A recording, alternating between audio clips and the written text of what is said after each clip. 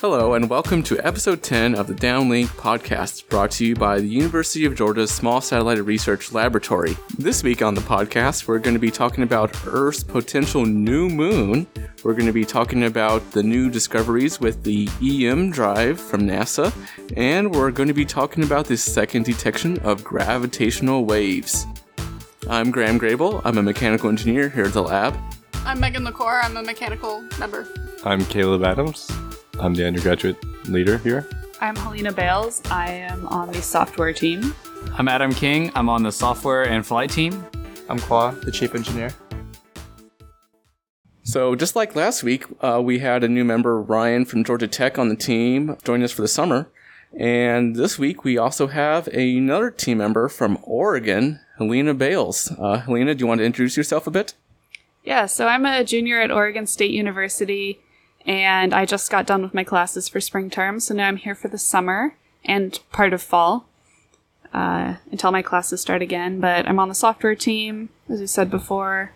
I interned at NASA last summer, and that's where I met Caleb and started joining the Spacey projects. So I'm really happy to be here and still jet lagged. Very cool. I believe you have some news about Earth's new moon. Well, not really a new moon, but right. So it's been orbiting Earth for about 100 years, but has only been observed in April of this year in the observatory in Hawaii. So it's not truly in an orbit around Earth. It's in a solar orbit, but is close enough to Earth that it is being affected by Earth's gravitational pull. So what it does is it moves ahead of Earth and then gets pulled back behind, going closer to the sun, and then trails behind Earth and then is pulled forward again, farther away from the sun. So it has a pretty wobbly looking orbit, which is also caused by it being on a tilted axis.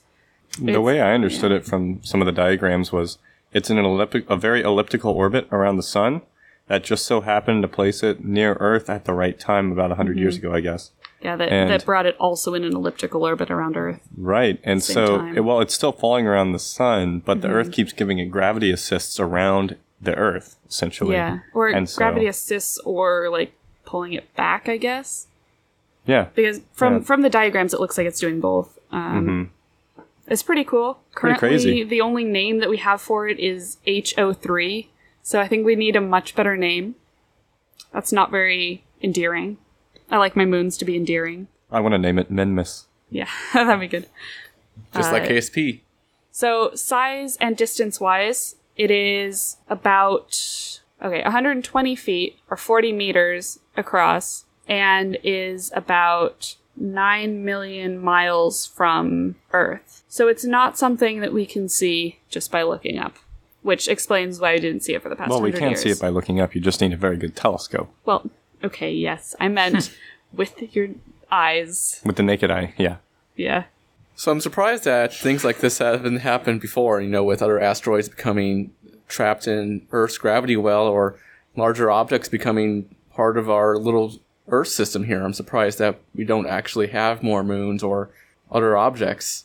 Well, what exactly classifies a moon? Well, Caleb, I just Googled what a moon is, and according to Google and the definition that's on there, it says a moon is a natural satellite of any planet. So I guess you could kind of classify this as a moon. I think its orbit is around the sun, though, right? Mm-hmm. Right, so maybe that doesn't classify it as a moon. Well, not of Earth. Because it's orbiting around the sun, what would it be classified? I don't know for sure. It can't be a planet because it hasn't cleared its orbit, which is good because we're in its orbit. But so we know that it's not a planet. It's not our moon. So that just about leaves asteroid, which is what we've been calling it, which would make it an asteroid or our near-Earth companion. I love near-Earth companion. It does sound very friendly. It'd be fun to send a CubeSat mission out to explore this asteroid. Yeah, let's go check it out. Maybe we could use it for fuel. Let's bring a spear the asteroid. Bring it back. Yeah, and bring it back, and then we can poke it. With a big stick. I always thought it'd be nice to basically build an international space station on an asteroid as you're using the asteroid for fuel. That's the premise of, well, it's part of the premise of the book Seven Eves by Neil Stephenson, where they have a giant asteroid attached to the International Space Station in order to protect it from space debris. It's pretty cool. That does sound pretty cool. Good space book. Yeah, that sounds like a good book. You guys all should check it out. I'm going to have to go see if I can find it at the library. Megan, I think you have some news about the new discoveries about the EM drive. Yeah, so in case you guys aren't already aware, so there's this guy, a British scientist back in 1999 named Roger Shawyer, who theorized that you could use electromagnetic waves to propel a spacecraft. And it creates thrust by bouncing microwaves back and forth within a metal cavity to trigger motion. And so NASA has been trying out these designs for I don't know how long. And it seems to work, but people have been freaking out because they don't know why it works. According to Newton's third law of motion, nothing is being expelled from this cavity, so momentum should be conserved and the ship should not move forward. But that's not what they've been seeing. So a few physicists recently released a paper proposing that the reason it does work is because photons within this cavity will pair up. Photons of opposite wavelength will pair up and cancel each other out, thereby exiting this cavity. And I believe some of the calculations that I saw mean, in terms of this drive and how it could basically revolutionize space travel, some of the calculations I saw mentioned that this could take us to Mars in 90 days. Yeah, they're supposed to accelerate crazy fast. And we could get to the nearest solar system, like, within 100 years, I think. So, if it's accelerating really fast, how much does that hurt? Like, how many G's of acceleration are we getting in this? I assume that they were trying to be reasonable with that, assuming humans would be involved in terms of... I guess at a certain point when your engines do get that good, your limiting factor is no longer like your engine. It's can the humans withstand it? Right. So now we need like better car seats. And I also think a part of that is that your acceleration, it may be small, but you're able to accelerate at that rate for a very long period of time. So that's why you're able to get a mission to Mars in about 90 days. That's true. Instead of just doing a few like small burns, like in a Hohmann transfer or something, you would just do a constant burn the entire way.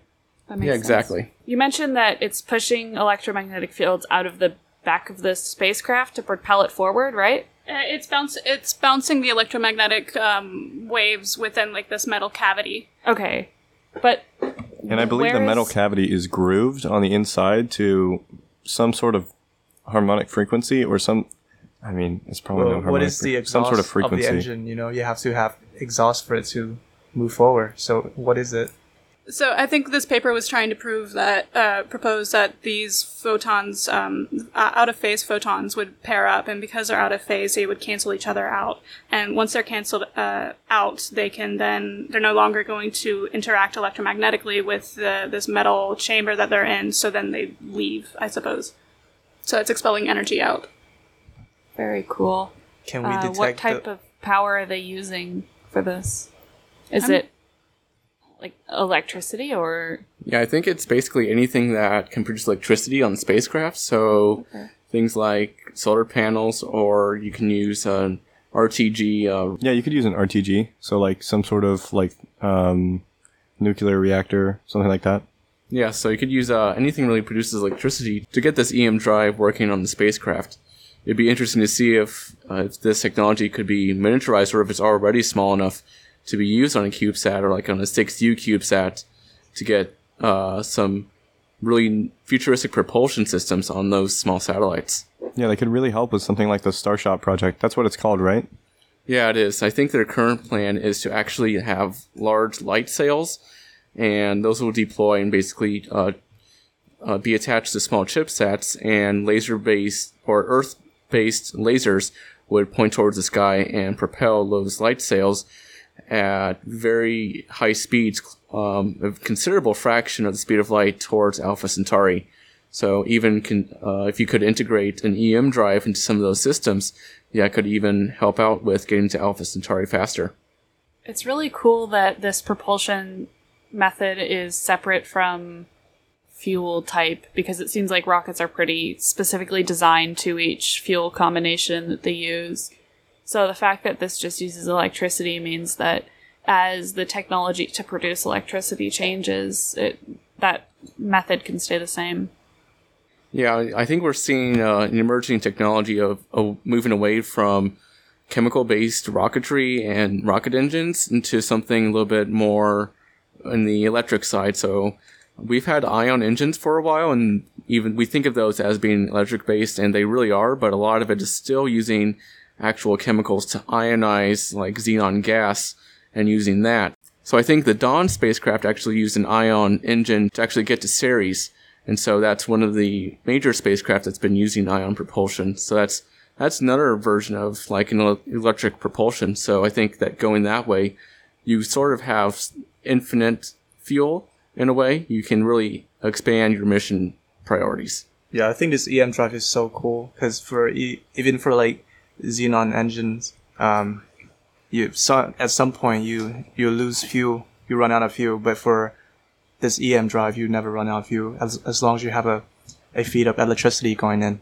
Wouldn't it also make these spacecraft a lot more efficient, since you don't have to carry around all this weight that would be necessary if you had to use chemical propellant fuel? That's right. And I think that's why more and more missions are moving towards something like ion propulsion or a form of electric propulsion, because you don't have those inefficiencies found with carrying around an empty tank. So recently there was a really good technology demonstration by the LISA Pathfinder mission, which is somewhat similar to the LIGO experiment. Well, actually, it's based on the LIGO experiment that occurred here on planet Earth with the detection of gravitational waves. And now the LISA Pathfinder mission seeks to kind of show how we could build a larger space-based gravitational wave detector. The trick to building this space-based laser system is actually to have multiple satellites beam lasers at each other. And these lasers are actually, the thing that shoots the laser is inside a small capsule on the inside of the satellite that is in a perfect state of free fall. And what the LISA Pathfinder mission was able to demonstrate was that they could build a machine that on the inside has a small laser component that can perfectly aim a laser while that small component is in free fall, and the satellite is adjusting around that component to make sure that it maintains its perfect free fall. Because in order to detect gravitational waves, you have to have incredibly precise lasers. And so essentially you have a triangle of lasers where they're all pointing at each other kilometers apart, and they're shooting lasers at each other and forming this triangle as one small area of the satellite's in perfect free fall. It's connected, if you will, to the other that's also in perfect free fall, and vice versa. So you may be asking yourself, like, how can something in space or something inside of a satellite in space be in perfect free fall? And so the way I kind of like to think of it is like if you have a cardboard box and let's say you just put a small item inside. If you quickly drop the box, you're not going to feel that object touching any of the walls. You're not going to feel it touch the bottom of the box. You're not even going to feel it touch the top of the box unless you move it really fast. And when you do that, that object inside is actually essentially in free fall. And what if you could do that for essentially an infinite amount of time? What if you could keep moving the box down at the same rate as the object inside is moving in order to make sure the object inside isn't touching any of the walls? So that's basically what the laser inside and what the satellite is doing. Yeah, and the unique part about this actually is that while that's easy enough to do with one, which is what LISA Pathfinder did, it gets very, very complicated when you have multiple. So you essentially have a constellation. It's not three might not constitute as a constellation of satellites, but it certainly is a configuration of satellites that all have to be in similar free fall. And they also will have to boost their orbits back up after they've degraded. And they need to make sure that they're boosting at the same rates and that they adjust back into similar positions to maintain the next state of free fall that they have to do for whatever phase of the experiment they're in. And they're going to have to do that multiple times over the life cycle of the actual space-based gravitational wave detector. Now, earlier, I think you mentioned LIGO and how it's played a role into this LISA mission. I think recently LIGO found a second set of gravitational waves, and we actually have a recording of what two black holes sound like colliding with each other, so we'll play that now. So that's the sound of two black holes colliding together. That's crazy. I know. I don't think I've ever heard anything like that. I mean, you have maybe in a cartoon. Yeah. It's a funny really amazing sound, especially since we probably won't hear sound from those entities, from those black holes ever again. That's once in a lifetime, really. I do believe that sound is actually slowed down, so it happens even faster than the recording yes. shows. It's not like actual sound from the black holes, but it's been sort of upscaled for us to be able to hear what it would sound like. I thought it actually did go into the Yeah, I thought they just measured the actual wave and put it in the form that we can listen to. There's no sound. Well, I thought it was actually something you could physically hear. It just happens so quickly that we don't hear it. Well, because if we're measuring gravitational waves, you are going to compress the air. However, it would be so almost non-noticeable that we wouldn't hear it. So in other news, we have some members of the team going to SatFab, part of the University Nanosatellite program. It's basically sort of where we get to learn how to make satellites and CubeSats and learn how to do it well. So we have Caleb Adams, we have Hollis Neal, Quan No, and Megan LaCour going out to New Mexico next week. So have fun, you guys. Yes, that should be pretty fun. This will be our second time going to New Mexico for the University Nanosat program. It is a great program. It teaches us a lot, and they're always super supportive and helpful in the process. They also give us funding to build satellites, so we'll figure out what we can tell you about the SatFab conference, or the SatFab workshop, and let you know some of the cool things we've learned when we come back. Well, I think that's all we have for you guys this week. It's a little bit shorter this time around, but we couldn't resist talking about this new space news and talking about what all that could mean. So thank you for listening to episode 10 of the Downlink. Tune in next week, and be sure to subscribe on iTunes so you don't miss an episode. Remember, our crowdfunder is still going, and we're still looking for funds. And thank you for everyone who's donated. You can go to smallsat.uga.edu/funder to take a look at some of our donation tiers, so you could potentially get your name engraved on a satellite. So thank you to everyone who's been donating, and I think that's it. Thank you. Bye. Goodbye. Thank you for listening to this episode of The Downlink, brought to you by the University of Georgia Small Satellite Research Laboratory. Be sure to follow us on Facebook and Twitter at UGA Small Sat Lab. Until next time, over and out.